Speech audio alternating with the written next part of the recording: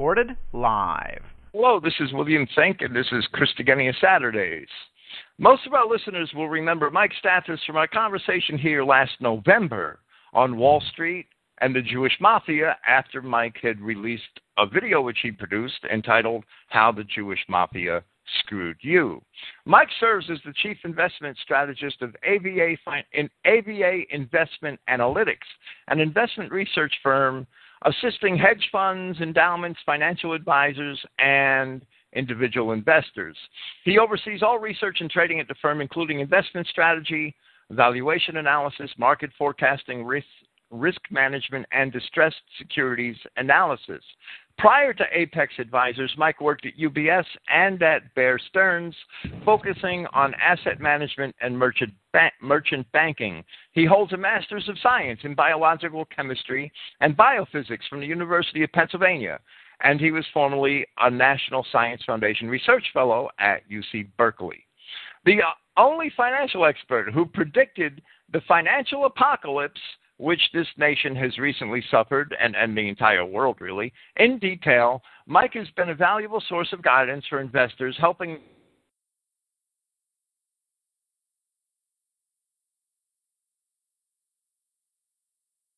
he wrote a book which forecast that collapse back in 2006.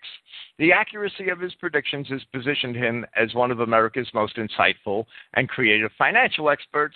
I would have to add that concerning the actual mechanizations behind the current economic climate, he's also one of the frankest, most open, and most unafraid of identifying who the actual faces are behind that. Behind the treachery going on in the economic world today. Many of Mike's articles are available at his website, www.avaresearch.com, and he also writes articles for various other websites. Mike, hello and welcome to Christogenea. Hi. It's a pleasure to be here. Thank you. And tonight we're going to talk about the looting and pillaging of Greece by the international bankers, I believe, is going to be the main thrust of our conversation. Let's do it. Okay, it's your program. I know you have a lot to say, so feel free to tell us what you think is going on in Greece today. Well, I guess the message that I wanted to communicate, and of course, I specifically contacted you because I wanted this message to get out. It's not a message that is being communicated elsewhere, as far as I'm aware, certainly not being discussed by the media. It's important for people to understand what is truly going on in Greece because it paints a picture for much of what is going to happen to many countries in Europe, what has happened historically by the IMF, the international bankers, and it ultimately affects what's going to happen indefinitely if people do not wake up and realize that the international bankers are extorting money, destroying economies, and they're using the media, their control of the media, to paint a different picture. Now, for instance, I don't follow the media because I have things to do with my time that are higher yield, but apparently, from what I've come across, the message has been delivered by the media that Greece is in economic problems because of their own doings. And this is simply not true. First of all, Wall Street caused many of Greece's most recent problems, which you're probably familiar with, Goldman Sachs refinancing, so forth. In addition to that, Greece was fine before they entered the EU or the EMU, the euro. But once they entered the European Monetary Union, the euro, they were subjected to a different type of standard. And that standard is basically the model that was created in the U.S., the so-called capitalist model. So in other words, they put Greece into a cookie-cutter mold and said, here's what you got to do.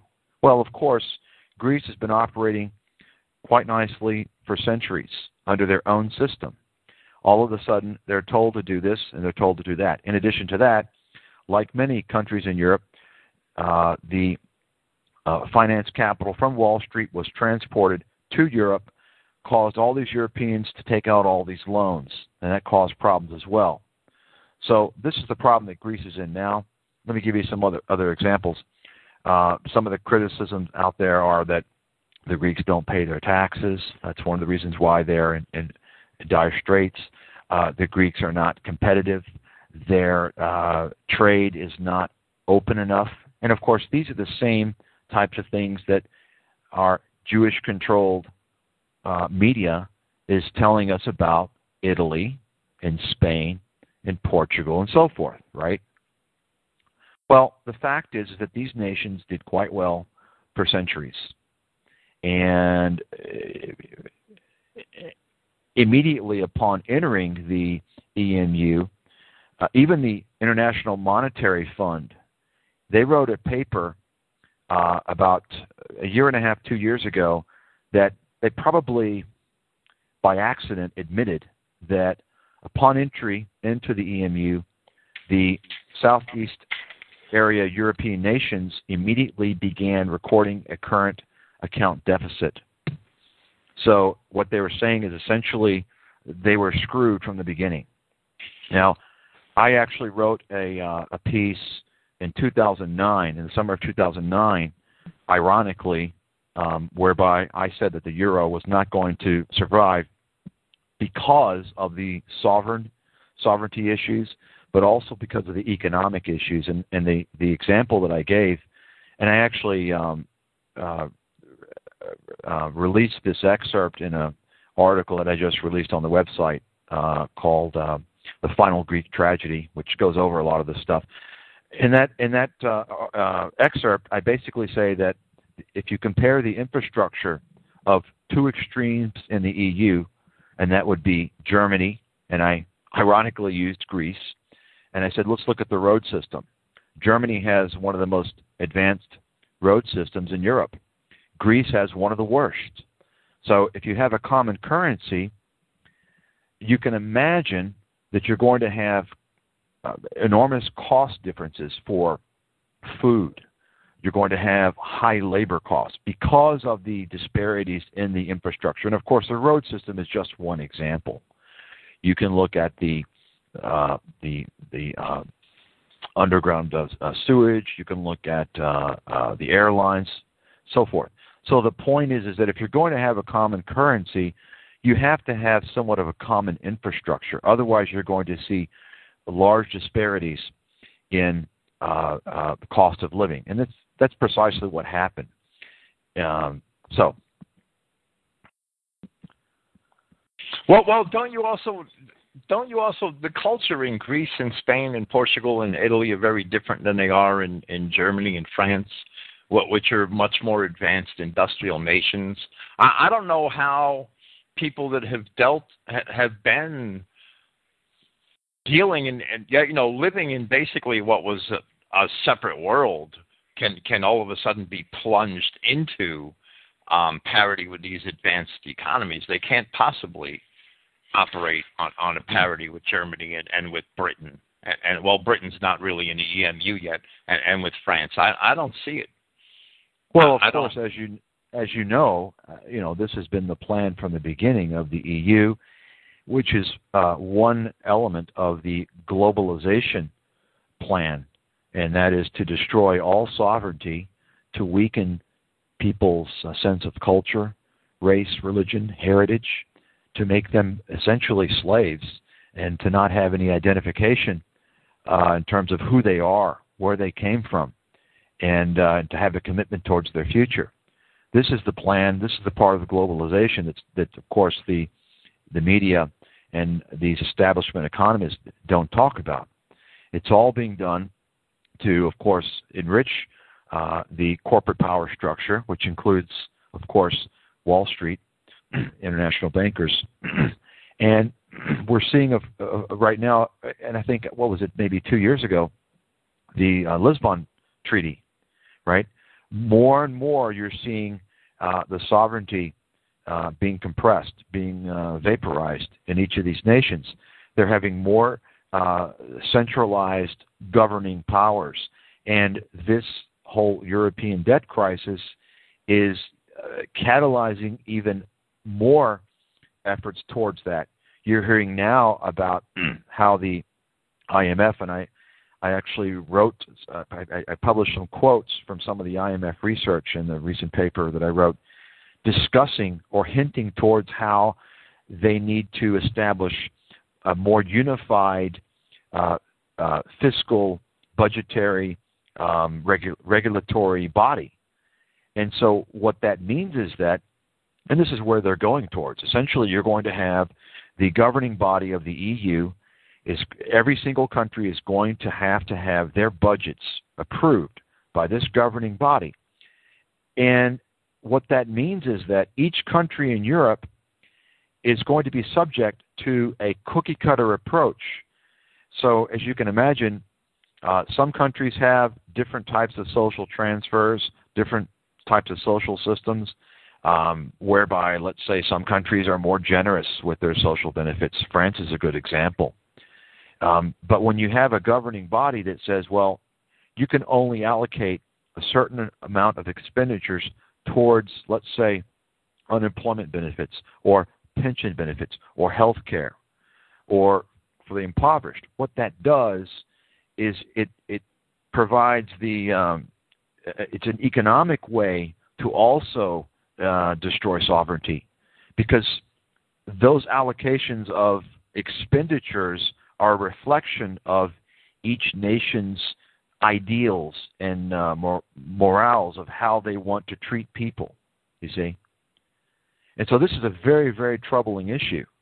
It's the final phase in the enslavement of the European people, in my opinion. Well, it seems to me that they have to force everybody into the same cultural paradigm in order to make this work, and that itself is evil. And that's also the Marxist principle. The Marxist principle is that man exists for the benefit of the state economy, and in reality, the state economy benefits or exists for the benefit of man, and that's how Greece and Spain and Portugal, the people of those nations, have historically treated their economies, right? That their economy exists for their benefit. So that's a Marxist principle which is being put into practice in today's reality, and that's evil in itself. And that's, I know that you didn't come to talk about philosophical principles, and that's okay. And in the past, your statement states that in the past, the paper that you've recently produced on the Greek sovereign debt crisis states that in the past we have discussed that the main purpose of the EU is to exploit low-income nations for the benefit of high-income nations like Germany and France. As the EU governing body anticipates defection of several member states in coming years, are you sure that the EU governing body is actually anticipating that defection? Do you want to talk about that? Or I mean, it's obvious to a lot of us. A lot of us hope it happens, right? And we see that coming as a possibility, and we would really hope to see it. Well, I would say that of all the current Eurozone nations, the Greeks have the best chance. They're the most independent. Of course, I'm sure you're a scholar of history, and you know that the Greek Empire was a victim of its own people, right? They're so, like myself, being Greek, the Greeks are very independent-minded, and it was the city-states, the independence, the internal conflict that ultimately toppled the Greek Empire. And so the Greeks, and of course the Greeks were kind of pushed into the EU. I believe at the time that the original member states were proposed, I believe the Greeks were the last holdout. Were they not? Yes, I believe they were. Do you really think that, and I've heard this in the past and I've repeated it myself, that Goldman Sachs actually cooked the books to get Greece into the EMU, that they actually manipulated the balance sheets in order to... Well, I don't know about them cooking the books to get them into it. That's possible, but I do know for a fact, and this has even been written in the media, that Goldman Sachs was involved in some of the fraudulent refinancings that caused some of the initial problems with Greece, and they basically went to the officials and they tried to hide some of these things. So Goldman was definitely involved.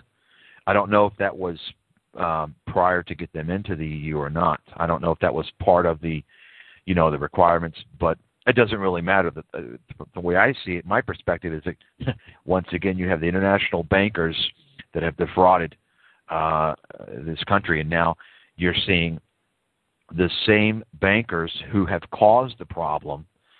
They are now, of course, they're using the International Monetary Fund, which is their puppet, forcing Greece to sell off some of its most vital public assets at pennies on the dollar, and of course, who's going to buy them? The international bankers. And so it's a really disturbing process. Now, in terms of, as you quoted me, anticipation, as the EU sees anticipation or anticipates the defection of some member states. Recently, as it would turn out, I think I came across something the other day. Apparently, some establishment economists have mirrored my sentiment. I've read now where there are many economists saying that they feel that at least one, some of them say two, and I think one of them said 5 or more are going to leave. So that's kind of interesting. You've got the establishment guys who are puppets of this whole globalization ploy who are agreeing with me.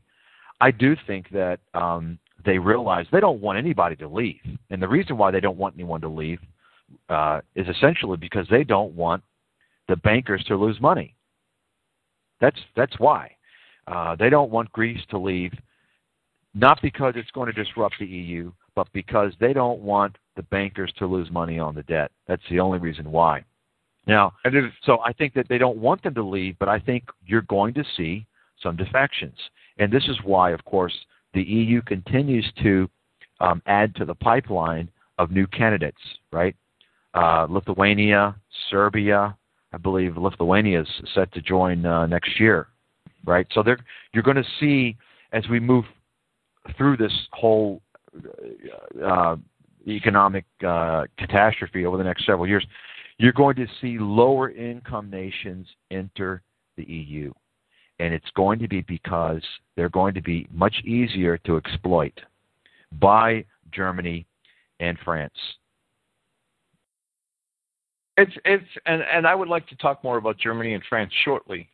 Your paper does a very good job, I think, at showing how the IMF has, in your own words, continued to severely underestimate projections for Greek debt, unemployment, and GDP in each of its reviews. And you also state that if the IMF had made more realistic projections up front, this would have increased the likelihood of Greek officials defaulting and exiting the EMU abruptly and permanently.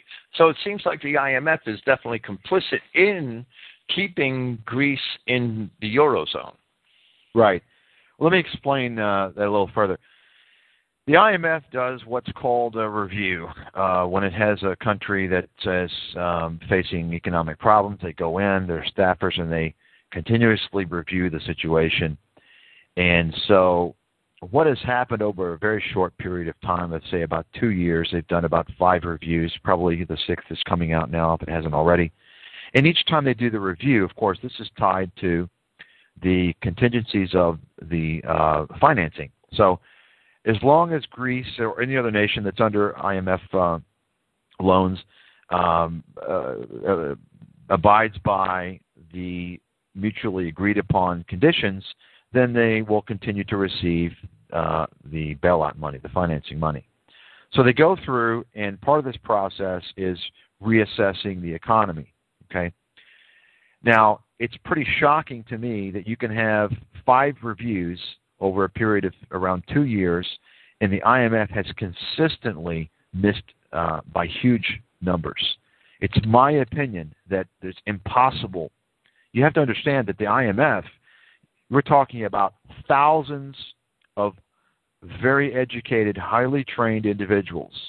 I'm not, particularly impressed by anyone trained in economics, to be honest with you, but let's face it, to make the kind of misses that they made, a vast amount of resources. The IMF has access to the most economic data of any organization.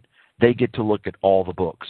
They have thousands of staffers, thousands of analysts, economists. For them to make these huge misses, it's pretty obvious to me. I'm not saying that all the staffers were in a conspiracy. I just believe that there's a few people at the top involved, and they did this intentionally because if they came out with more realistic forecasts from the beginning, then Greece would have said, "Wait a second, we're not going to agree to this plan." But by luring them in gradually, saying, "Well, your economy is not so good. Let's work on this bailout solution," and then they come back for another review, say, "Well, things are getting worse," so forth. So they eventually come out and say, "Hey, you guys are in deep trouble." They lured them into this privatization plan, and that's the key. If Greece received from the IMF more realistic projections from the beginning, the Greeks would never have agreed, even their puppet politicians would never have agreed to the privatization plan, which is basically the rape of Greece. And in that privatization plan, of course, they are being forced to sell off many of their airports, their seaports, their utility systems, and as you probably are aware, the Greeks now have to pay a special emergency property tax that is tied to their electricity bill. If they don't pay it, the government shuts off their electricity. That's this property tax. Boy, I don't mean to drag you off course, but there's property tax protests in Ireland going on right now also, and that's I hope the people in Greece do the same thing. Well, the property tax issue. It's amazing to me that people in America, you've got all these groups talking about ending the federal income tax, yet nobody talks about the biggest scam. The biggest scam in the world is property taxes. And the reason why I'm not saying that federal income taxes are fine or they're not good, but what I'm saying is this. At least with federal income taxes, you're taxing individuals who have made an income. But when you put a property tax on a shelter, you may have paid for your mortgage and you may be unemployed. You may not have a job for 5 years and you've paid for that mortgage, and you have the local government seizing your property, your shelter, because you don't pay a tax. There's no other asset that I can think of whereby you have to pay an annual percentage just to maintain ownership of that asset, even that you paid for. It's a complete scam, and it essentially hits working and middle class individuals because they have to pay this amount for. And of course, we don't really even own any property in America. That's another myth. So well, that's absolutely true. The property tax is absolutely evil. I know. I'm from New York. There's a huge disparity in America with property taxes, though, because people with homes in the South, which are valued at many times more than my home is valued, pay far less in property taxes than I pay in New York. That's part of the scam. That's part of the scam is that people don't really understand. And, of course, I live in the state with the highest property taxes in the country, Texas. People don't know that. Texas, as a state, has the highest in the country. But this is the scam that people don't realize because it's extraordinarily difficult for an individual to analyze what people are paying in property taxes across the country because each municipality has a different rate, right? They don't do it by state. So each different municipality. Now, there are places in New Jersey and New York and New Hampshire that have higher property taxes than in Dallas. But as a statewide, it's extraordinarily high in Texas. And there's also states, of course, that, such as California, that and they have amongst the lowest property taxes in the country. Their property taxes are based upon the original purchase price. Most places, as you're aware, It's based upon the annual appraisal value. And, of course, this creates another scam with these appraisal districts, right? They artificially inflate the value of your property, you see? Well, absolutely. I have all sorts of problems. We should probably do a program on property taxes one night. That'd be great. You're I hate to keep beating up the IMF, but you wrote that ever since the IMF's first review of the standby arrangement in September 2010, and you've basically shown that the IMF has been consistently wrong about Greece. You explained just now that can't be a mistake, and I would agree it can't be a mistake. What are the possibilities that Greek's political leaders, I mean, they must have been installed by the bankers, that this Antonis Samaras, I don't know if you can talk about him, but he's an economist with a Harvard MBA, and he's the Prime Minister of Greece now. Let me just say that if I were to sit here and say that, and I think many people probably in my position would, because I know I have an understanding of the landscape of the people who speak. They typically don't know what the heck they're talking about. They just want to give conspiracies and drama. But so if I were to sit here and say that these guys were all installed, I would be a liar, or I would be naive. I don't know that. I do know this: whether or not they were installed by the bankers or they were taken over by the bankers, it doesn't matter.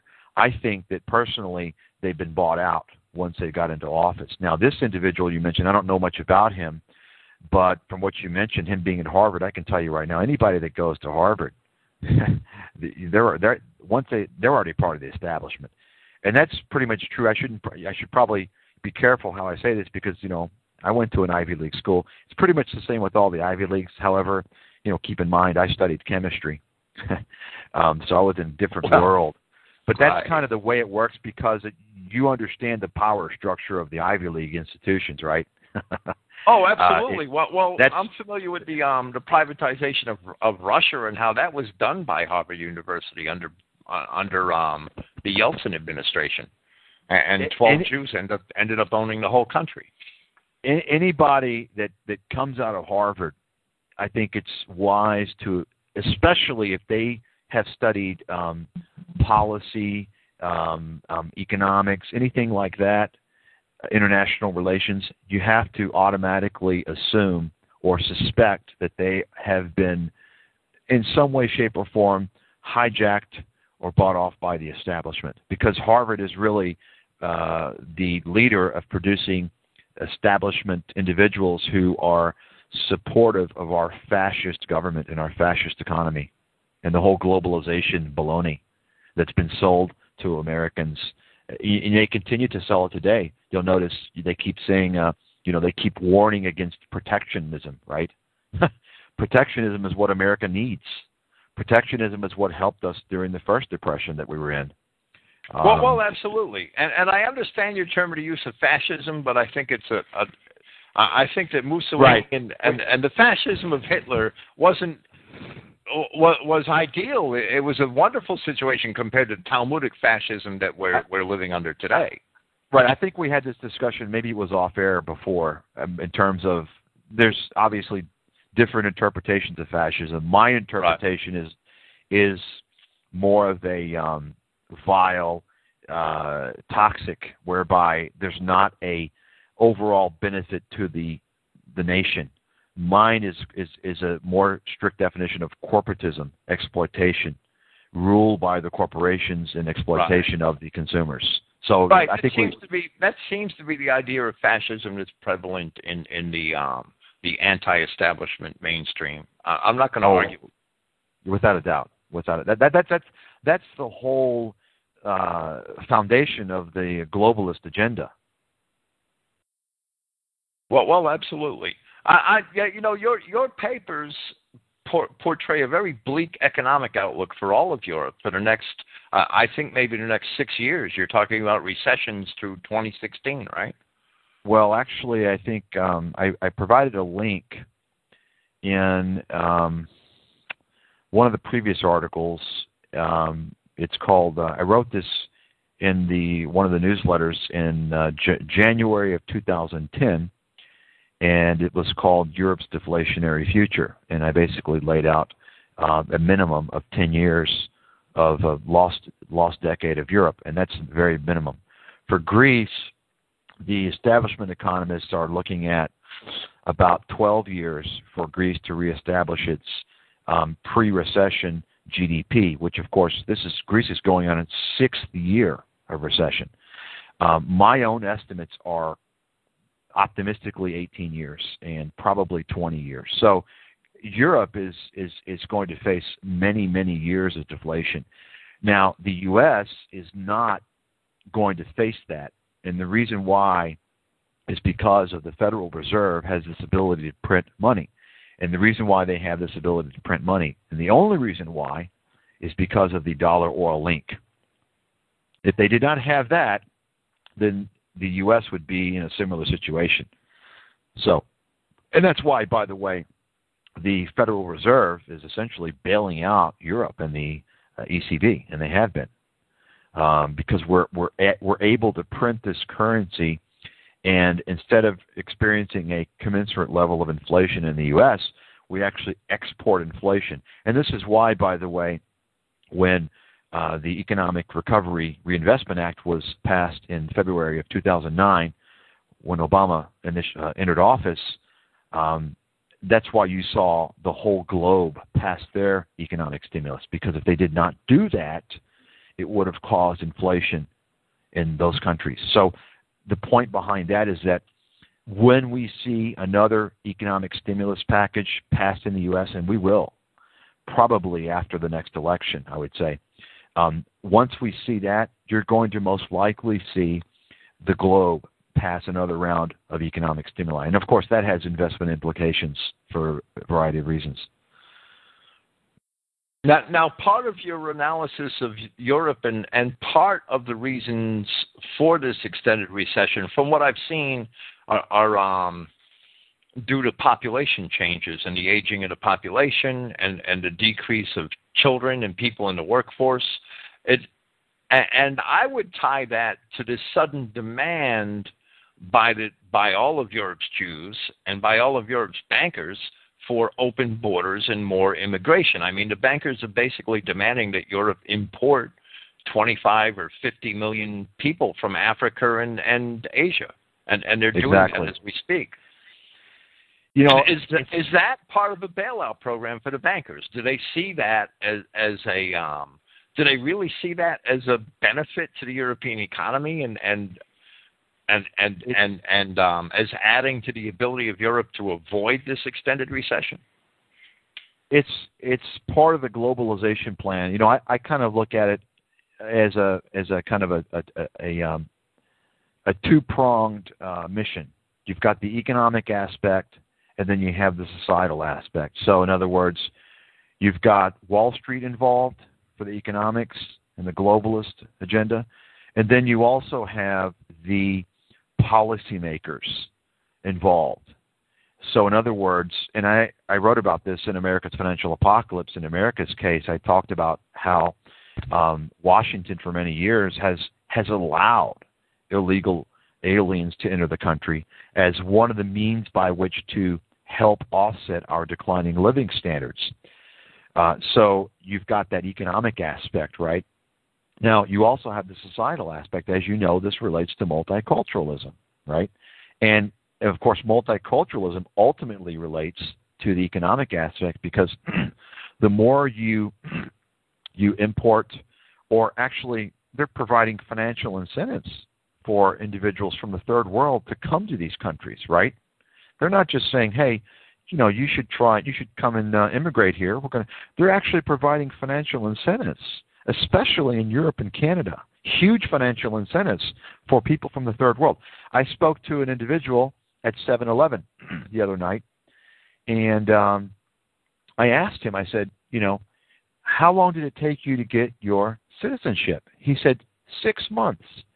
And then I told him, I said, do you understand that is extraordinary? Do you understand that it takes people typically numerous years? He said, no, I didn't know that. I said, well, I happen to know a Filipino doctor. He and his family, for 20 years, He practiced medicine in America, in New Jersey, and he has his green card. That's all he has, and he just recently got it. He was shocked to hear this. And this individual happened to be from Ethiopia, and he told me, he said, you know what? I was making more money in Ethiopia. I was a researcher. I was respected. I was published in scientific journals. And I said, don't you understand what's going on? They're using you. They're using you as a slave to come here, and they're also using you as part of the agenda to diminish the white European political power. So, and he told me already, he'd already decided he's leaving. He's going back to Ethiopia. And I committed his decision. I said, hey, you know what? You've been here for 7 months. You realize this now. There's many people who stay here and think that they're going to improve their situation for many years, and they don't realize it. And I told him that, you know, even in the Apocalypse book I wrote in 2006, I wrote in there that according to official data, America was second only to Mexico as far as developed nations in terms of the nation with the worst ability to improve your economic situation. Already, before this economic collapse, America was just above Mexico. People don't know this. Immigrants from around the world, they all want to come here, and they think that this is the land of opportunity. Let me tell you, America is the land of opportunity if you want to engage in criminal activity and fraud. That's where the opportunity is. That's it. Well, the Jews sure as hell saw that opportunity in the 1920s and 30s and took full advantage of it. Yeah, well, you know, you just look at over the past few decades. You look at the progression of, for instance, you can look at Wall Street. One of the worst things, in my opinion, was allowing Main Street to trade stocks. Right? You basically get the media involved, and you get CNBC. You got these girls with their boobs popping out, right? And of course, that affects the pleasure center of the brain, causes people to have more of a gambling mentality. It causes people to gamble. They don't know what they're doing. It puts more dumb money into the market, and so you have people that don't know what they're doing. Wall Street's taking their money, and the whole system, Wall Street's all rigged. People don't understand. There's so much insider trading going on, but people are seeing this as a way. They're looking for any way to make money because there's no more stable job opportunities in this country. They're fading very fast. eBay, remember back in the dot-com recession in 2001, everyone was going to eBay, becoming eBay sellers. Do you remember that? Yes, they were. Right? People actually thought they could make careers out of it. Of course, exactly. And what's happened over the past few decades with the lottos? Look now with the lottos. Everyone wants to gamble, right? All the casinos all over the place, right? We have a huge America is truly casino capitalism. This is the opportunity. Infomercials, right? You've got all these guys. You've got guys now telling you that you can become a millionaire flipping real estate. So this is, as you have fewer opportunities in this country because Washington has sold out to the corporate interests, job exportation continues at massive rates. There are becoming fewer and fewer opportunities for people in this country. And in my opinion, corporate America is guilty of economic treason. There's no doubt about that. In the past, several decades ago, there was a symbiotic relationship with American workers and corporate America. But that relationship was severed, and now it's all about corporate profits, and it has been for quite a while. We look now, we're in a depression. There's no doubt about that. And I'll be actually releasing a piece that over the next several days that gives facts, and I'll send you that early if you would like. It's called Evidence of a Depression, and it goes through and talks about all these facts. But the point is that we are in a depression, yet corporate profits are at record highs. Corporate profit margins are at record highs. How is this possible? With all of this unemployment, with all of this misery, yet corporate profits are at record highs. Corporate profit margins are at record highs. The reason why is because corporate America is hiring. They're just not hiring in America. The little hiring they are doing in America is for people to flip burgers. You see? This is why 90% of the jobs, and I wrote about this a few years ago, 90% of the jobs are not coming back. It was the same situation after the dot-com bubble imploded. Those jobs did not return because when these bubbles implode, it accelerates the effects of our unfair trade system. It accelerates those effects. And those effects of our unfair trade system are essentially exporting jobs and entire industries over to the developing world and the emerging world. So the benefactors of this globalization scam have been the corporate elite, the 5% of Americans, of course, mostly the 1%. And also, though, it's been the Chinese workers, the Indian workers, the Brazilian workers, all at the expense of the working and middle-class Americans. And this is a huge problem. They'll never make middle-class consumers out of the Chinese and Brazilian workers. I'm convinced of that. It's all sheer exploitation, and that's their only purpose. I'm sorry, can you repeat that? I don't think that they will ever make middle-class consumers out of, and that's the pipe dream that was sold in the 1970s. They'll never make middle-class consumers out of Brazilian and Chinese workers. I don't think it was ever their intention. It's all sheer exploitation. I think that actually in Brazil, they're coming very close to that. The Brazilian consumers are tapped out. They're spending pretty well. China is different. Now, interestingly, the IMF continues, and it's not just the IMF. Whenever you hear something from the IMF, it's basically an echo from our whole establishment. So they continue to push the Chinese. If you look at their research, they keep saying, well, the Chinese consumers, they need to spend more. They need to generate more domestic demand, because actually the Chinese consumer over the past 15 years has actually they've decreased their spending. And so, of course, the Jewish bankers, anytime they invade a country, the first thing they get them to do is to spend more money, because that generates more money for corporate America, buy our goods, and then it taps their savings out so they can make money off the interest. And this is what happened to Europe.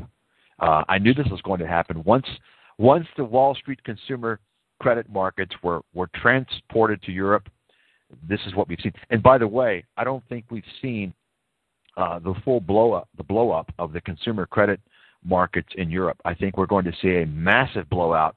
I don't know when, maybe 20 years from now. But this was not a complete blowout of the consumer credit markets. It was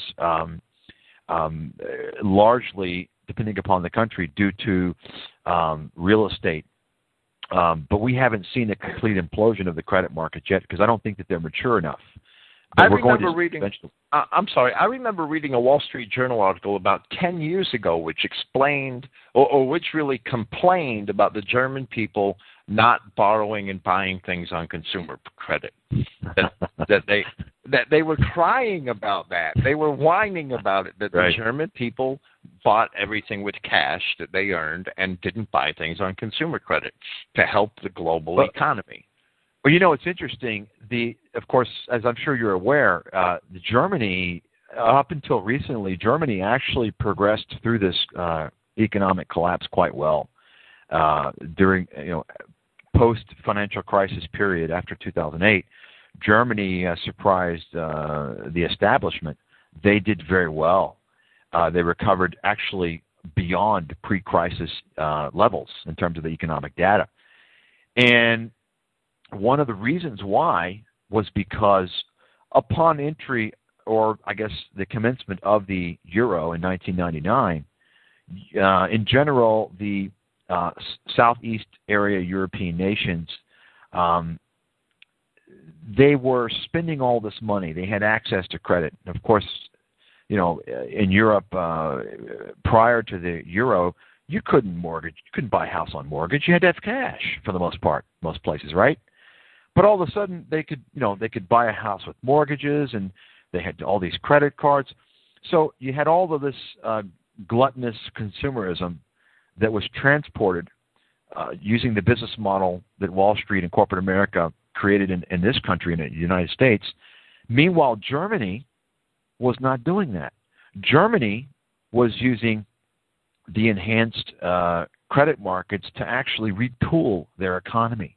They were improving their infrastructure so that they could compete with Asia. And as a result, it was the German export trade that enabled the German economy to actually have a very robust recovery. So, in essence, the Germans were spending their money wisely. Meanwhile, many of the other nations in Europe were going through a irresponsible credit orgy, and that kind of explains why Germany, has done very well since that crisis. Well, that leads me to ask and to inquire. I did a program entitled European Misunion with Carolyn Yeager back not long, probably around the same time that we had our last program together. And I had expressed concern then, and your work has also pointed this out and documented it a lot better than I could document it. But the banks would actually, that they cannot get the German taxpayers on the hook now for debt elsewhere in Europe under the Treaty of Maastricht, and you explain that in your papers. But they would like to do that, and they're putting more and more political pressure on the other European nations to have like the European Stability Mechanism and things like that put in place to rope all of the taxpayers of Europe into being responsible for the debt in some of these nations which are possibly going to default. And that, to me, would be the total enslavement of the European people if they were able to do that. I thought you might want to talk about that. Well, I think the total enslavement is here, and this is the final phase. Now, in terms of the European banks bailing out these nations, what's going on right now is they're using a backdoor approach. They're basically using the Federal Reserve and Wall Street. It's a backdoor approach that's what's going on. So that's not apparent. They're not doing it directly. The banks are not. The European banks are not bailing out Europe directly, but there's kind of a backdoor approach going on. It's kind of complicated.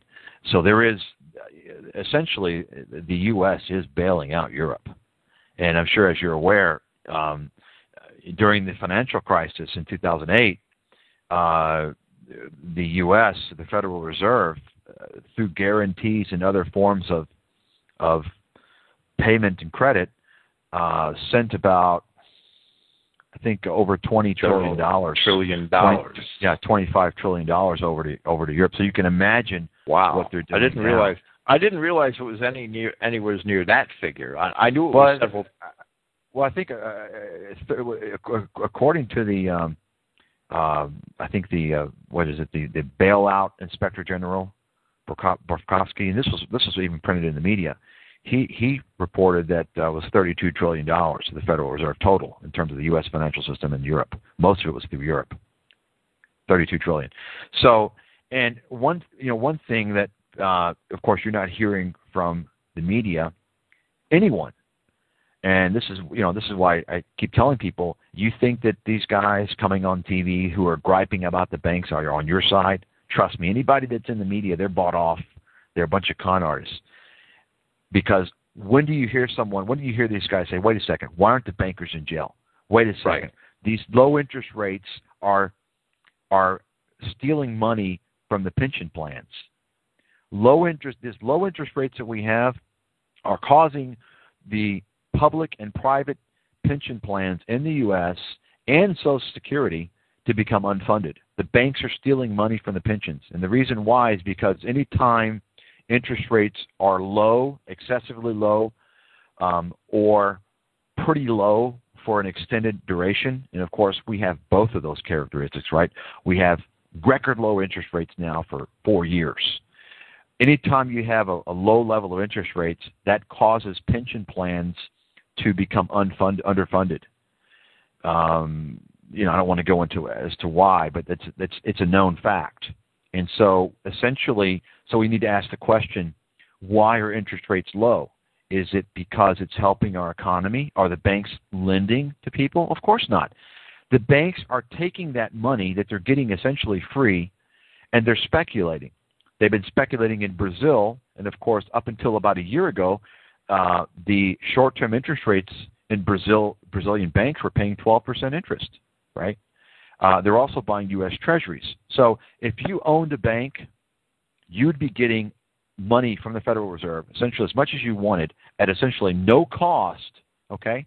And you could take that money, and if you didn't want to take any risk whatsoever, you could just buy U.S. Treasuries and collect the spread, right?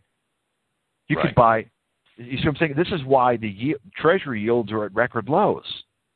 The Treasury yields are at unbelievable low, and they're going to go lower. They're going to go much lower. The reason why they're so low, and of course this has an impact on, the interest rates or yields in Treasuries, this has a huge impact on people's retirement funds, on many things.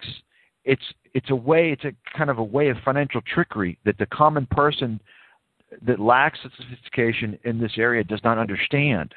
It's essentially robbing people's retirement plans. I guess a simple way to think about it is the following. As you can imagine, we have inflation that is higher than is being reported. Now, I don't want people to think that the numbers reported by John Williams of Shadow Stats is valid, because they're not. The guy's he's a gold pumping extremist. But we do have higher inflation than is being reported.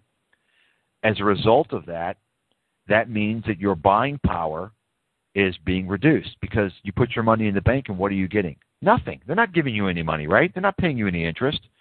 So if you can think of it that way, as a very simple way, this is kind of the way that the banks are stealing money from pension plans, and it's not being discussed. And the reason why we have these low interest rates is to shore up the balance sheets of the banks. This is the biggest banking bailout that is not being discussed. It's a huge banking bailout, and no one is talking about it, because it's coming at the expense of the retirement plans of the American people. Well, it seems to me to be even more involved than that. The banks are actually printing all the money they want, and they're gambling with it, and they're screwing anybody that's trying to save money, or people with savings. And then on the other hand, and your paper also pointed out that a lot of the inflation, even though we do have more inflation that's being than what is being reported, there should be a lot more inflation if the dollar weren't the currency for oil and for many of the commodities. And because of that, you point out that China and Brazil, and you pointed them out specifically, are absorbing a lot of our inflation. But anybody that's buying oil and that includes Europe, is absorbing a lot of our inflation, right? Right. That's the key. The key to the whole game of this whole global domination is the backing of the dollar by oil. And this is the reason why these excessively toxic relations that we have with Israel threatens our economy, because Israel provides us with no value whatsoever. There's nothing that Israel has for us that's of value. So when we continue to support through taxpayer money and through all of these policies, the wars, we continue to support Israel, fight wars for Israel, this upsets the Muslims. This upsets ultimately the Saudi people, not the royal family. The royal family is in our, they're bought off by the Jews that run the U.S. and Europe. But this essentially, if the Saudis were to decouple the dollar, if they were to start asking for, say, a basket of different currencies to sell their oil, all of OPEC would follow suit and the U.S. economy would collapse indefinitely. Now, this, of course, is the reason why we invaded primarily, but not exclusively, why we invaded Iraq, because Saddam in the year 2000 began selling oil for the euro. And this is also why, of course, primarily, but not exclusively, once again, they're trying to invade Iran, because Iran has been selling their oil for other currencies. And currently, as a matter of fact, due to the sanctions, international sanctions on Iran, Iran is actually trading their oil in many cases, say, per se India, let's say, for goods, for agricultural goods. So they're bartering for their oil. So because these Iran, Iraq, they understand, the Arabs understand the easiest way to hurt the Zionist or Jewish-controlled America is to sever this link with the dollar and oil. That's the key that controls everything. And, of course, you're not going to hear this being discussed in the media at all. Because if Americans understood that the Saudis really control our economy, trust me, China does not control our economy. And this is what people have been told. It's the Saudis that run our economy. I would say, if you want to compare China versus the Saudis, I would say the Saudis run our economy by 80% or 90% even, despite the fact that they don't really hold many of our treasuries. China is still very dependent upon the U.S., very dependent. So the Saudis, either way, they win, because we're always going to need oil, the whole world. And even if we don't buy any oil from Saudi Arabia, that doesn't matter. What matters is that you have to have a dollar to buy oil and all commodities around the world. And that's right. Really... And that was set up with the Arab oil embargo in the 1970s, which was probably all a big dog and pony show. Right. And the Saudis, as far as I'm concerned, have to be controlled by the Rothschilds. That they have to be controlled. Oh, there's no doubt. When you're talking about, elites that high up, it's just like the Democrats and Republicans who, they grandstand in front of the camera. They pretend like they hate each other. But when the cameras shut off, these guys go out, they go have dinner, they have drinks, and they share prostitutes. It's the same with these Jewish and Muslim elites at the top. You understand? These guys are all friends because what bonds them is the power and the money. And so they get the people, they get the people below them to fight for their causes and so forth, and they're just kind of laughing at the top. I'm certain that if Saudi Arabia fell into actual opposition Muslim hands, that there would probably be an invasion of Saudi Arabia tomorrow. I mean, there's no doubt that all of those Arab oil sheiks were actually put into place by the British bankers and right after World War I. The part of the negotiations when Nixon, it's funny how Nixon, the guy is always trash, but he actually, you can look at it positively or negatively.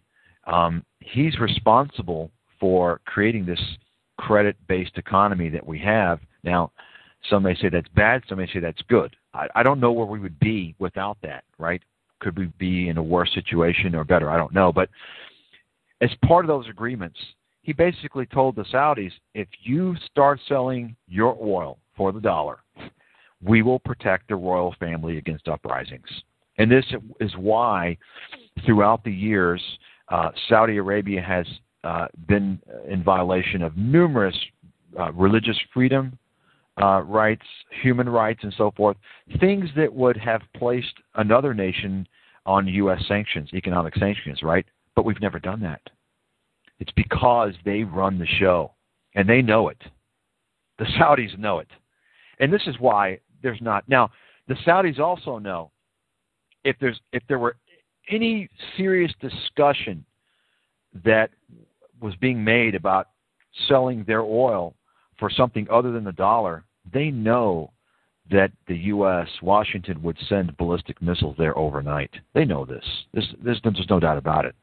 And this is, of course, once again, it's important for people to know this, because once you're aware of how the game is played, it really changes the geopolitical landscape and makes people question to what extent these relations that we have with Israel, how much harm they're doing to our economy.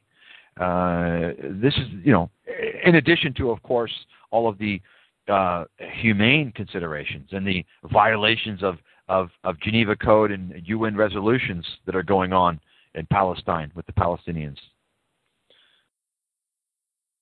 I'd like to talk about something that we haven't discussed, and that's reading your paper this afternoon. I saw a mention of the movie The Big Picture, which was a video presentation you put out in 2011. Can I ask about that? Is that available? Can I hear about what it entails? Would you mind doing that?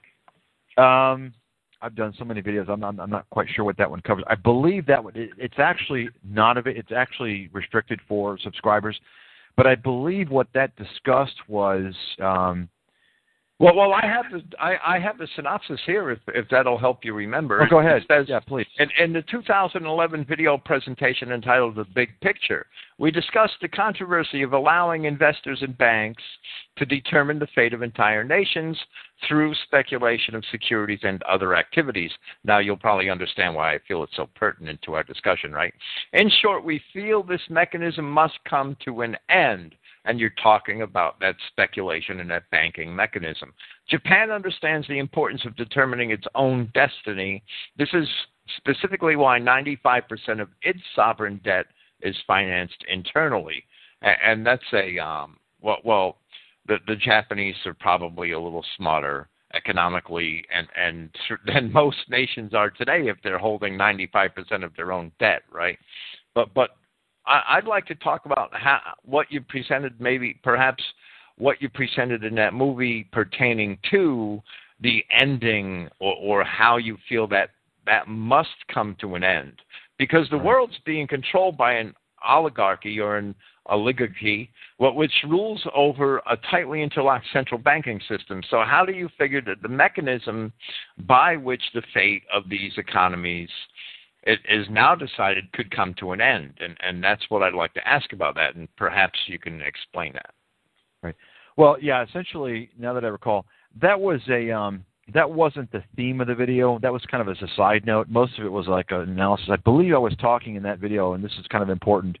I wanted to emphasize that that England, the banking system in England, is extraordinarily important. It's not that large compared to the U.S., but England actually serves as the global capital of liquidity. All financial transactions go through England, by the way. And this is why you want to keep a close eye on England. Because if major bank fails in England, you're talking about a huge problem. But anyway, I made that point towards the end as kind of a side note. And, looking at this whole situation, you have to wonder. And by the way, getting back to Japan, you mentioned, if you look at Japan, well, what do you see?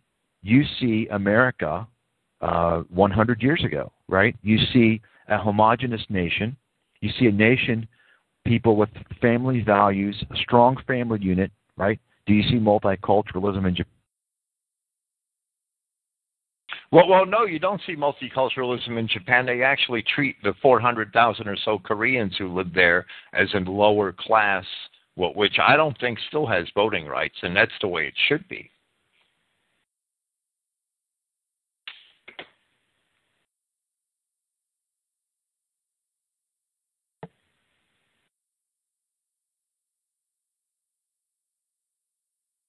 I think we got cut off. I think Mike had a problem with his Skype. Yeah, he's cut off. When he comes back on, I'll unmute him. Okay, Mike, thank you. Well, Japan, the entire world situation with Japan is pretty hypocritical because nobody is talking about the Korean underclass there that doesn't have the same rights that Japanese citizens do. That's strangely missing from the mainstream media, and nobody's talking about forcing Japan to accept Somalis and Ethiopians and all these other third world derelicts that the United States and the European countries are being forced to accept. So there's a lot of hypocrisy in the world politics. It's clear to me that Mike Stathis, he's a bright guy. He's a very good investment analyst and strategist, and that's what he does. And we can't expect him to have the entire picture that we have in 2C Line Christian Identity concerning race and culture and the Jews. That's not what he's about. But it's very valuable having him here and informing us as to what is going on in the global banking scene.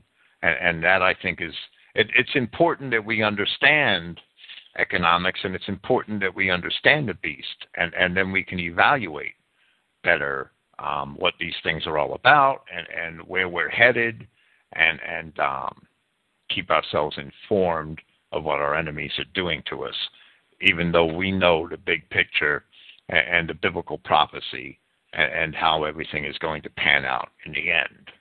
And that's more important.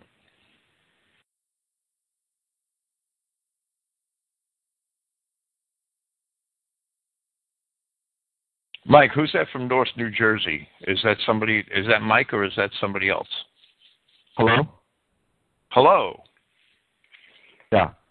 Mike, are you there? I got disconnected. Welcome back. Yeah. Skype drops sometimes, right? It just drops. It happens to me all the time. Well, so I guess what I was saying basically is that you look at, when we had Hurricane Katrina, you saw all the looting, right? And so I think that for anyone who doesn't understand, and probably your audience understands fully the problem with multiculturalism and what it's doing to our society, you can just look at Asia and you will see not only this sense of unity, solidarity, and moral recognition, but you also see, for instance, you look at America spends so much money on education, and yet it's so terrible, right? Well, look what they spend in China. It has to do with the cultural aspects. So, but anyway, let me address the issue that you initially raised, and that is, of course, I feel that any country should not the sovereign debt or government debt of all nations should not be subject to Wall Street financing. And the reason why is because there's so much speculation these days. You've got all these vulture capitalists, all these vultures, these hedge funds going in. And I happen to know several of these guys who are going in and they're shorting. They're taking short positions, betting on, and thereby helping to increase the chance of default, of problems. They're contributing to the problem. So there needs to be, at the very least, a different mechanism for government debt, because essentially it enables external forces, and that would be the Wall Street bankers, the institutional investors, to ultimately determine the fate of entire nations. And this is what we're seeing. So it's shocking to me that no one has come forward and proposed that there's a completely different system. And the Japanese, they know this. The Japanese experienced a huge problem some 20 years ago with their bubble. And ever since that time, they've been in a deflation, but they have also come together and helped finance their government debt. And that's why they're not as in a big of a problem as you might hear in the media. That you hear in the media how much their debt is so huge. But the reality is that as long as the Japanese people refinance the debt, then there's not really a problem in terms of that aspect. The problem you hear in the sovereign debt situation is that you have external financing going on. So, and you also have the maturity of the debt, when the debt is due. And by the way, England actually has the highest amount of debt in the world, total debt per GDP. But you don't hear about England having a sovereign debt problem. And the reason why, the reason why is because the average maturity for English government debt is 13 years, you see, whereby you're hearing about Greece and Italy and Spain. They need to refinance over the next 1, 2, and 3 years. So England has more time, you see. So England's been under the thumb of the Rothschilds the longest, too, right? It's a philosophical issue as much as it is an economic one. It's not one I had planned on talking about. That there is a way for governments to operate debt free, and that's just to print their own money. I mean, it can be done. It's been done before. It's worked before. It worked in Nazi Germany, and it worked very well in Nazi Germany. And it is. Well, that's why we had the American Revolution, isn't it? To get away from the. Right. Well, yes, it is, and that's why Andrew Jackson through the second. They don't bank. teach that. No, they don't. They don't teach that in the school system, right? But that's essentially why Americans fought England, was to get away from that system. Well, right. It's the only answer, and it's the only correct answer that in my opinion, and it's the answer that we'll never have in this world because in this age, because it's the answer that the Jews don't want to hear, and that's right. That's the bottom line. It's the answer. And everybody that brings it up is assassinated. Every politician that attempts it is killed, and that's even Ron Paul doesn't dare go there. Once again, it's about the globalization. So, when you hear globalization, think destruction of sovereignty. And so, what you're speaking about would be possible if nations were allowed to maintain their sovereignty. But the international bankers want to have a completely connected economic and financial system because it's easier for them that way to exploit individuals and countries. So could we have this system that you're talking about? Of course we could. But it's very difficult. You're not going to have it in the West. Asia right now is able to have this system. China, their currency is not even on the International Currency Exchange yet, but it's going to be. And I can tell you this, China's going to regret it once their currency is subject to the vultures. It's not well known, but China does have a Jewish problem, and they do have a central bank, and the Jews will control that central bank. Right. Well, the Rothschild Bank is already in China. China is already they've already set themselves up for eventual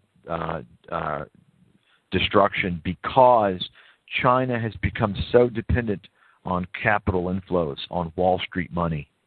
So, as you can imagine, the Jewish bankers have already got their hooks into many of the elites in China, the brand new billionaires, And so I think essentially what's going to happen is because, of course, the current ruler of China, they don't want to let go of their culture and their, the way that they run things. But I think you're going to see eventually as these guys die off, it's going to enable the bankers to get one more step into the door because they already have planted the foundation. And I think that it's only a matter of time before China is really completely ruled by the bankers. They're already there now, but they're still keeping them at a distance. That's interesting. I know there are other things that you wanted to talk about tonight that we didn't get an opportunity to. I mean, we could take the opportunity that the gold bugs and the gold scare and the fear that most of the alternative media likes to keep people in so that they could play on their emotions and sell them gold and silver and all their coins and trinkets. And if you want to talk about that for a few minutes before we end the program, I'd be more than willing to. I mean, I see people tied up all the time in the Alex Jones mindset that they have to stockpile gold. And I know that if indeed the economy crashes, and it will eventually, I believe it will eventually, I don't know how long it's going to be, gold is going to be a paperweight. It's going to be absolutely useless to most people. But let me just go ahead. let me just go ahead and say right now, you have access to all of my articles. I would encourage you to just type gold in the search bar, take every gold article that I've written, and it's numerous pages, and you're free to republish them on your site so that everyone can read the reality, the truth about gold. I recommended gold in my book in 2006 when it was about $600. I was recommending gold when I was still working on Wall Street in the beginning of the gold bull market in 2001. So it's not like I have this detest for gold. Yet when I saw the manipulators come out, the Glenn Becks, the Alex Joneses, and create all these rumors and myths about gold, and all the Peter Schiffs and all these individuals, all who stand to make money from gold, right? I said, you know what? It's becoming a bubble now. They're getting all the Joe Main Streets involved. They're scaring them with panic, and they're feeding them lies. And you're not going to ever hear a credible Wall Street professional come out and say, buy gold as an investment. I've never heard it. It's all these gold dealers and gold bugs who don't have any professional experience in the securities market. None of them do. Zero. Well, Mike, the difference in our attitudes... gold, I'm sorry. Gold is not a hedge against inflation. That is a complete myth. It is not. One of the first things I learned on Wall Street was that gold is a hedge against deflation. That is a fact. Number two, hyperinflation is impossible in the U.S. That is a fact. Anyone who states otherwise has no credibility. And the reason behind that is because what I explained earlier, the dollar-oil link. If you have to have the dollar to buy oil and commodities around the world, which you do, then how is a hyperinflation of the dollar possible? Because hyperinflation means the dollar goes to zero. It's impossible. You understand? So this is the myth that's being, and I've written a lot of articles about the motives and the methods of the manipulation of the gold market. Essentially, and actually, by the way, I also predicted gold would go to $1,400 at least in my book when it was $600, and I said it may go to $2,000. But thereafter, there's no real value for gold. Once the gold bull market runs out of steam, I will guarantee you it's going to fall back down to $300 to $400, and it's going to remain there for 15, 20 years or more. And you're going to have individuals who have a very high cost basis in gold, and they're going to be waiting till the day that they die for a recovery in gold, just like the guys that bought it in 1980. And the inflation-adjusted price for gold, if you bought it in 1980, 1981, is about $2,200. So they're still waiting to break even. So that's the critical message is, number one, you don't want to buy gold or any other asset once it's already run up because the risk is increased. You want to buy it once it's low. The higher an asset goes in price, the more risky it is, especially if there's not a stream of income behind that asset. It's not Microsoft, right? There's no cash flows behind gold. It's not used in industry much. The second thing is, if you're going to buy something like that, at least make sure it's paying you dividends, right? Why buy gold? Buy oil. There's plenty of oil companies that are paying dividends. You can buy ConocoPhillips, very strong giant. They're paying 5% annual dividends. If the stock falls, you know what? You're still getting those dividends. It will recover. But if gold falls down, you can sit there for 20 years getting nothing, waiting for it to recover. And it may not, depending upon where you bought it. So that's all I want to say on gold. Right. Gold manipulators. I'm sorry. I'm not disdaining gold for investment purposes if that is your purpose. But a lot of these Alex Joneses and Republic Radio and these people, they're trying to get people to buy physical gold and convincing them that they're going to need it if there's a total economic collapse. Right. Well, when there are other things which are much more important to have than gold. Of course. Gold is really not, doesn't really have a foundation for investment characteristics. It doesn't. The only thing that gold does in terms of investment-wise for portfolio management and asset management is basically it serves as a temporary protection against rapid large market declines because it has a negative correlation. In other words, typically gold will not go down as much as the market, And that's only because financial institutions kind of pile into it for the short term, but after the panic is over, they get out of gold. So it doesn't have really an economic value. Even silver has more of an economic value than gold. But Alex Jones, of course, I don't know if I mentioned it on the last program, but Alex Jones banned me from his show. And the reason why is because once he scheduled me. I was in 2008. I was the first financial professional he was going to interview. He kept delaying the interview, trying to get through the book, and the investment analysis was towards the end. And once he read that I said, do not buy physical gold because, number one, you're going to get reamed off of the commissions. Number two, gold is very volatile in price. You want to trade the volatility. And so, of course, you don't hear people recommend to buy the gold ETFs, do you? You know why? Because if they recommend that to you, they can't make money. You see, it's all about pumping gold in a situation where it creates revenues for the gold dealers, because then you're going to get paid by the gold dealers for pumping it, their company, or for selling gold ads. That's what it's all about. Jones and his network and the Republican, these guys, I wouldn't trust any of them. They're all hacks. They're all clowns. They've all banned me. The American Free Press also banned me because they're gold pumpers. Okay? So I want to encourage your listeners to be very, very skeptical of these people out there. My rule is this: if they have exposure, it's for a good reason, and it's not to benefit you. It's to exploit you. I would wholeheartedly agree. I'm sorry. So you're exactly right, by the way, Bill. You're exactly right, and I've written this as well.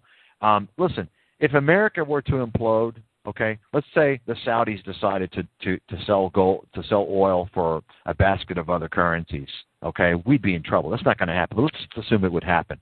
First of all, gold does not protect against inflation. Second of all, most importantly, do you actually think gold is going to save your life? Let me tell you something.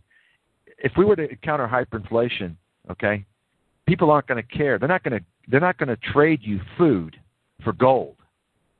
So if you're going to buy anything, if you're a doomsday person and you believe all this baloney by all these morons that don't have any credibility and they're just trying to suck money out of you, if you're going to believe that garbage, let me advise you to do a couple of things.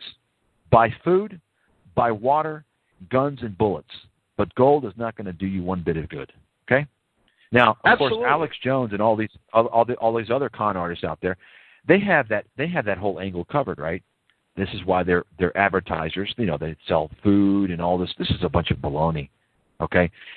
Anyone who, I just want to encourage your listeners to become very familiar with my track record. And I think once they do, they're not going to doubt much for what I say. And I'm telling you right now, gold is not what you want to buy. Now, you may want to have bought it, if your cost basis is $600 or less, then, you're in a good situation. But you don't want to be buying gold at $1,500. That's a crazy move. All it benefits is the gold dealers. Remember, gold dealers, they charge you 3 to 5%. Most of them are 5% based upon the price of gold and based upon how much you buy. Think about that for a second. Think about that. That's one transaction. They don't do anything for you. It's like an ATM transaction. They're tagging you 5%, okay? And as the price of gold goes higher, they make more money, right? Believe me, it's still not too late for any of you who don't have a conscience. If you want to become a millionaire, become a gold dealer, okay?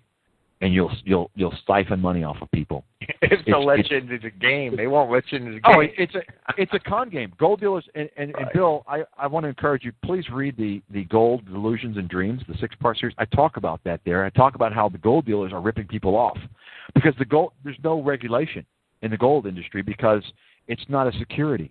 So they can charge whatever they want. You see, this is the big scam, is that they buy a bunch of ads. Goldline is a perfect example. I'm sure you know about the scam behind Goldline. They're facing criminal charges now, right? They bought off all these guys, Glenn Beck and Mark Levine and all these clowns, all these neo-talk guys to pump Goldline, right? Why? Well, Goldline spent millions of dollars to pay these guys. Why? Because it's so much money to them. The commissions are so high, right? But think of this. If gold is such a great investment, if it's going to $10,000 an ounce or $20,000 an ounce, let me ask you something. Why in the hell are they spending millions of dollars on marketing to get you to buy it? Why don't they just keep it? The reason why is because gold can go to $10,000 an ounce if they convince every single sucker out there that the world is going to end and they buy gold. You see, it's a self-fulfilling prophecy. It's psychological manipulation. Right. And that may do well in the short term as all the sheep. Perfect example, by the way, Bill. I don't know if you read the article that I did on Max Kaiser. Remember that Max Kaiser's J.P. Morgan silver bomb? Remember that garbage that Alex Jones was involved in? Yes. Did you read the article that I wrote on that? No, I'm sad to say I did not. Okay. Well, it's a short article. I recommend you read it. I think that's unrestricted. People can find that. I wrote an article talking about the manipulation, and I actually mentioned in one of my publications that I was selling, because I bought some gold coins several years ago. I was selling my American Eagles, and I put on the chart, I think it was about $49. I said, I'm selling my silver now. And, Max Kaiser was pumping everything. What happened? It goes to $55 an ounce. What happened? And it crashes. Why? Because Max Kaiser's telling everybody that it's going to $500. He's guaranteeing people it's going to $500 an ounce. Who's the suckers? You see what I'm saying? Gold dealers don't lose. They cannot lose money because it doesn't matter the price of gold or silver. They're making their commission in and out, right? They're making their 5% when you buy and their 5% when you sell. And you're not going to get the spot price either. They're going to tell you you're going to get the spot, but you're not going to. Right. So you have to, you kind of have to look at, it's kind of like if you go to the government's web page, they have advice for investment fraud. One of the questions they say to ask is, how does this person who's saying this stand to benefit, right? Well, look at all these gold pumpers. How do they stand? Of course they stand to benefit because they're not. And by the way, and I've written this in public. I challenge anybody who's like one of the big spokespersons for gold. I personally will bet Peter Schiff any amount of money that he would like that we're not going to have hyperinflation. Any amount of money, and I'll guarantee you he won't take the bet. Because these guys don't care to be right. They just want to, they're salesmen. They just want to give you this perception. You see, they're all salesmen. They've all been saying the same thing. Peter Schiff's a gold dealer. All these guys are either gold dealers or they're getting paid under the table or through open disclosure endorsements by gold dealers. So be very careful. And by the way, one last thing. As we discussed on the phone, it's kind of ironic how you've got, as many of you probably know, the protocols talks about how the Jews are going to control the world economy by amassing all the gold. Well, if you look at who all the gold dealers are and all the gold pumpers are, well, almost all of them are Jewish. So, I don't think I'd want to be in that scam because it works both ways, right? In other words, the person can say, well, okay, I'll ride piggyback up the Jew gold bubble. It doesn't necessarily have to work that way. It can also work by scamming Gentiles to buy gold at high prices and then pumping it, blowing it up, and having them stuck with the gold, and then desperately, after 10 years of massive losses and needing that money, they have to sell it. You see? They can always get another Franklin Roosevelt to confiscate it all. There you go. Well, but they've done it before. The fact is that the Federal Reserve, the central banks, control the price of gold. Okay, and so we know who runs the central banks. And now, recently, over the past couple of years.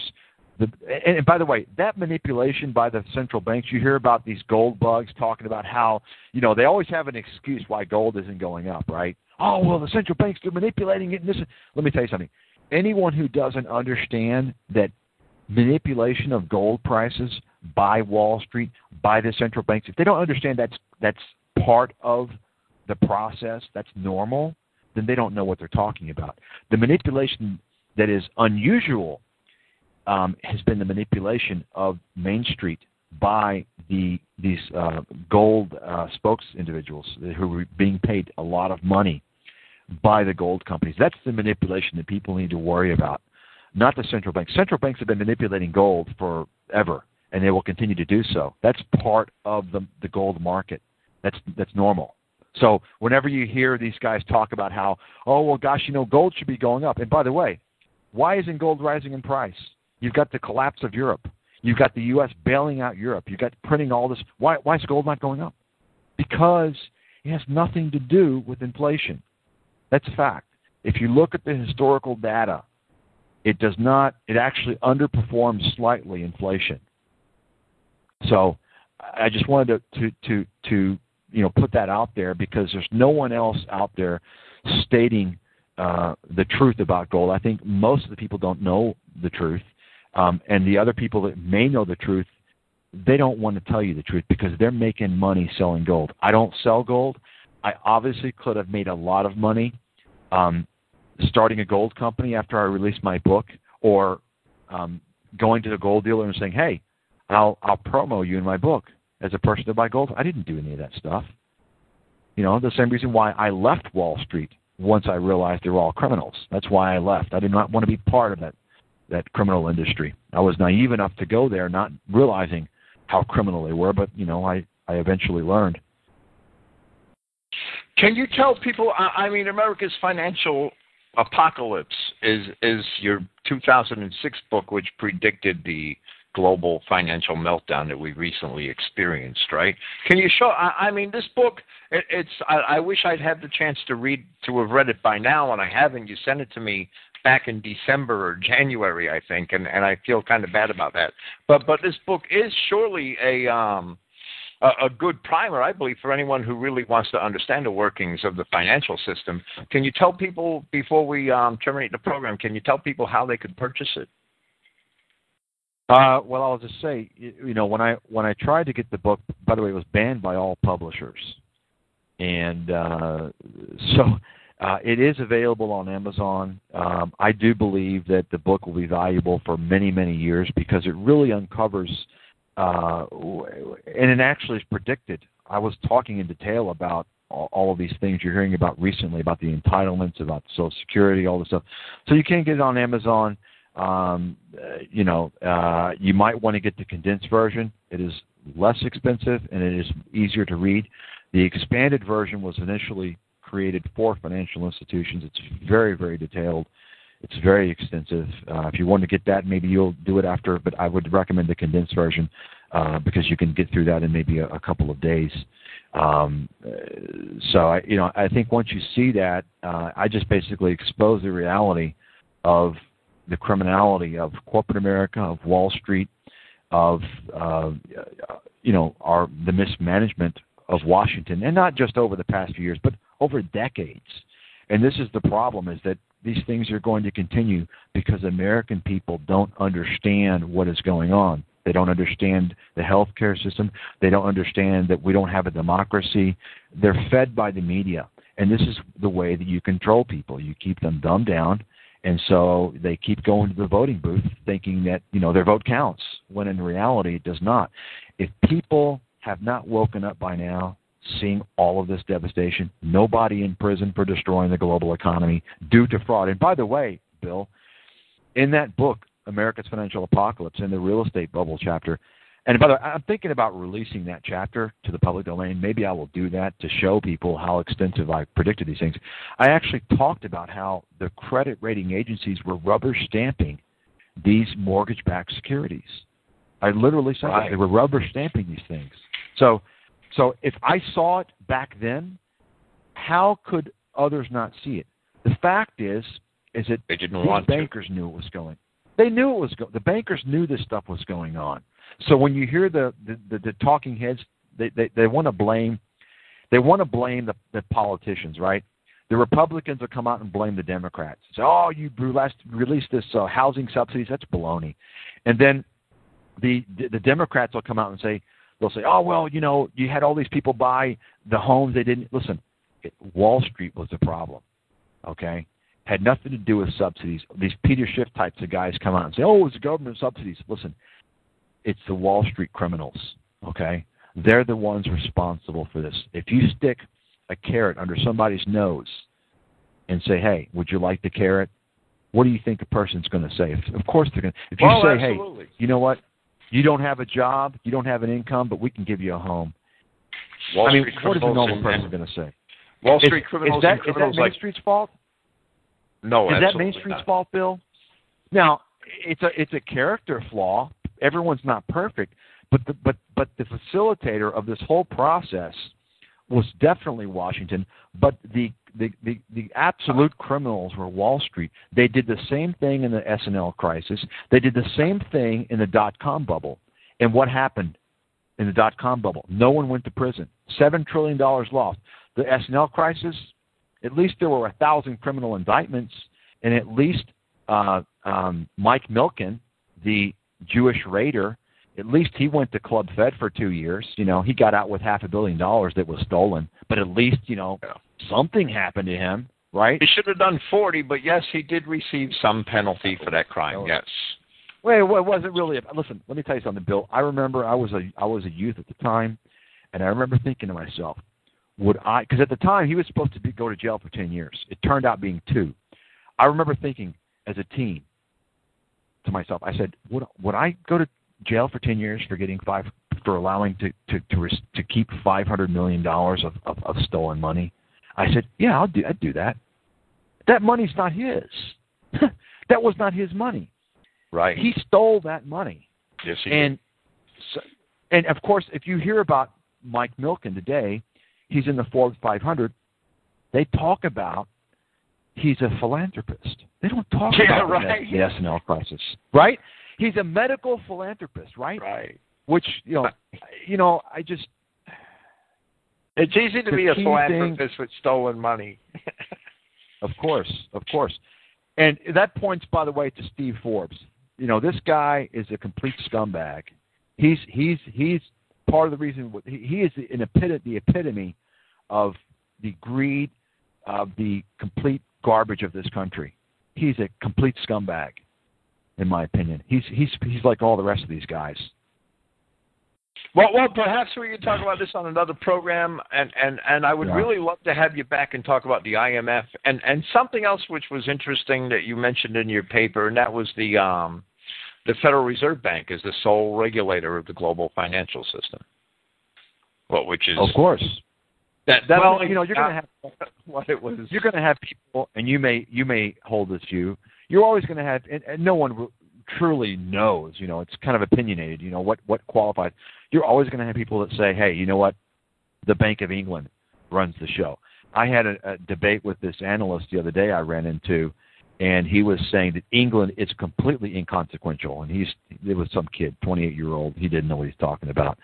He was talking about how England is completely inconsequential, which is more than laughable. Right. So, I'm open to anyone who would say that England runs the show. No one can prove either way, but I could certainly see that argument.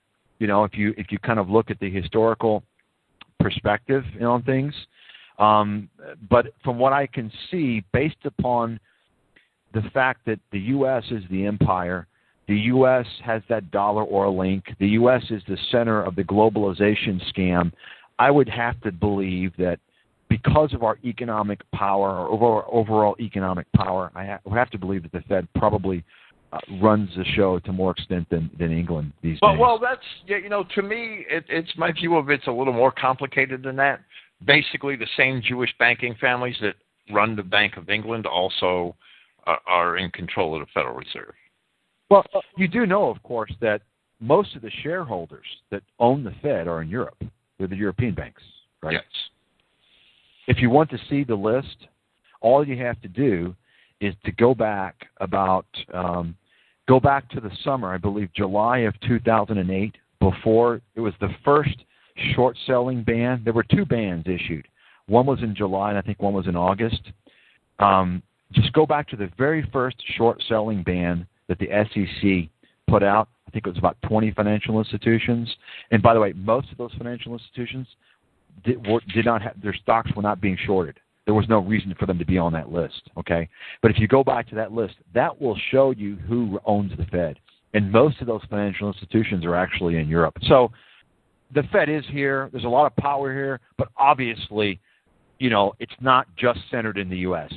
And this is why the Fed is bailing out the ECB in Europe, because it's all a collection of international bankers. Well, right, absolutely, and I think I like to think that they used England for 300 years, perhaps, to expand their empire, and that was all behind the scenes. That was all the Jewish merchants in London who were behind the expansion of the British Empire, and they were the ones that benefited from it the most. And when they had exhausted the flower of England and the power of England's of sheer manpower and manufacturing, when they exhausted that, they moved their empire to America. And America became the centerpiece of their overseas conquest and world dominion. And next, there's one thing. Next it might be China, or that's what they're going to attempt, I believe. You got to hand it to the Jews. When it comes to deceit and sneaky behavior, and they're the masters. They are the grand masters they're the grand puppet masters. They have this ability to, I guess that's why they're the best spies. But the one thing that has escaped me, and of course, not every Jew is involved in this. I know some nice Jewish people who are detached from all of this stuff.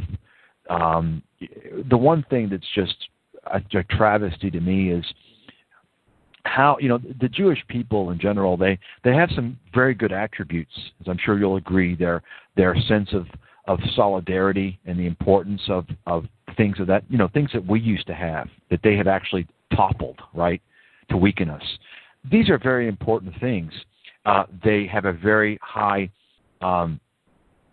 value of education, right, which we used to have in this country. We don't really value it anymore.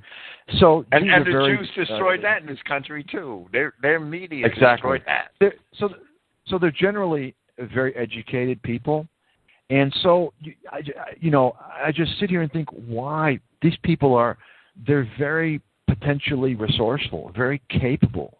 Why have they chosen this route? And not just now, but over centuries. Why? When they could, they could have done things and achieved things. And if you look at history, the greatest achievements on earth have been through Gentiles. But perhaps there could have been a lot more contributions. I'm not saying that Jews have not contributed. Of course, there have been numerous contributions. Well, I believe I had the answers to all of that, but it's a deep philosophical question which we would have to dedicate another program to. And the answers to that are on my website in my papers. That's one of the things that I write about. Right? I tell you, send me some email links to that. I'd be interested to read that. Because I think if I were Jewish, I would think to myself, why? Why go about things this way? And we get that. We do get Jews, like we've had Bobby Fischer, and that there's that Rosenberg character. There have been a lot of Jews that have, questioned, derided, or some people call them self-hating Jews that have derided their own people for their actions. But the bottom line is that the Jews have acted like Jews without a doubt, and it's congenital, and it's been congenital for thousands of years. And they're always going to act like Jews. And there are a lot of Jews that are detached, that don't know what's going on, that seem like decent citizens, but they still all gravitate towards the same politics. Right. That's the problem that I see. When there's numerous Jews I've run into who they've been victimized just as much as everybody else by the Jewish crime syndicate. And when you raise these issues, almost invariably, they will say, well, it's not just the Jewish bankers. It's not just Jewish wealth. So they always gravitate, no matter how much they have been exploited by their own people, the last thing they will do is blame the Jewish criminality. And that's a troubling thing. That needs to stop. You will find some but it's very rare. Well, I'm afraid and that's never going to stop. I'm sorry. We're always going to have that problem for as long as we have Jews. Well, if that's the case, then I think that there's going to be a problem for a lot of the innocent Jews in the future, because at some point people are going to wake up. And if the innocent Jewish people do not stand up and adamantly denounce the criminality of these elites, then they're going to be painted in the same picture, because they're essentially providing them with a type of support and through denial. Well, exactly. And that's one of the stories of the Jewish race as a whole. They've never done that. And that's I have run across a couple that actually, but it's rare. It's very rare. Yeah, you have your exceptions, but they're few and far between. Well, when you think about the total number. Mike, it's been a real pleasure having you here tonight, and I look forward to having you maybe come talk to us again about those topics, the Federal Reserve, the IMF. That would be a wonderful program too, I think. It's been a pleasure. I will link your book and your website to my podcast on Christogenea tonight when I post it. Very good. I appreciate it. It's been great, and I look forward to speaking with you again. And let me know when you get through the book, because I would like to hear, especially the healthcare book as well. So let me know. I understand you're busy. No rush. Obviously everybody has their own things, but it's been a pleasure, and we'll keep in touch. 2 months, and I'll be on the road for at least another. So it's going to be a while before I even see the book again. Okay, that's fine. We'll keep in touch. Thank you. Take care. Okay, this is William Fink, Christogenea.org. This has been Christogenea Saturdays. This has been with Mike Stathis of avaresearch.com. I believe his website is, avaresearch.com. I will be here next Friday with Luke chapter 7, and I will be here next Saturday with Don Spears, and I'll be in Clio, Alabama. Praise Yahweh. Good night, everybody, and thank you for listening.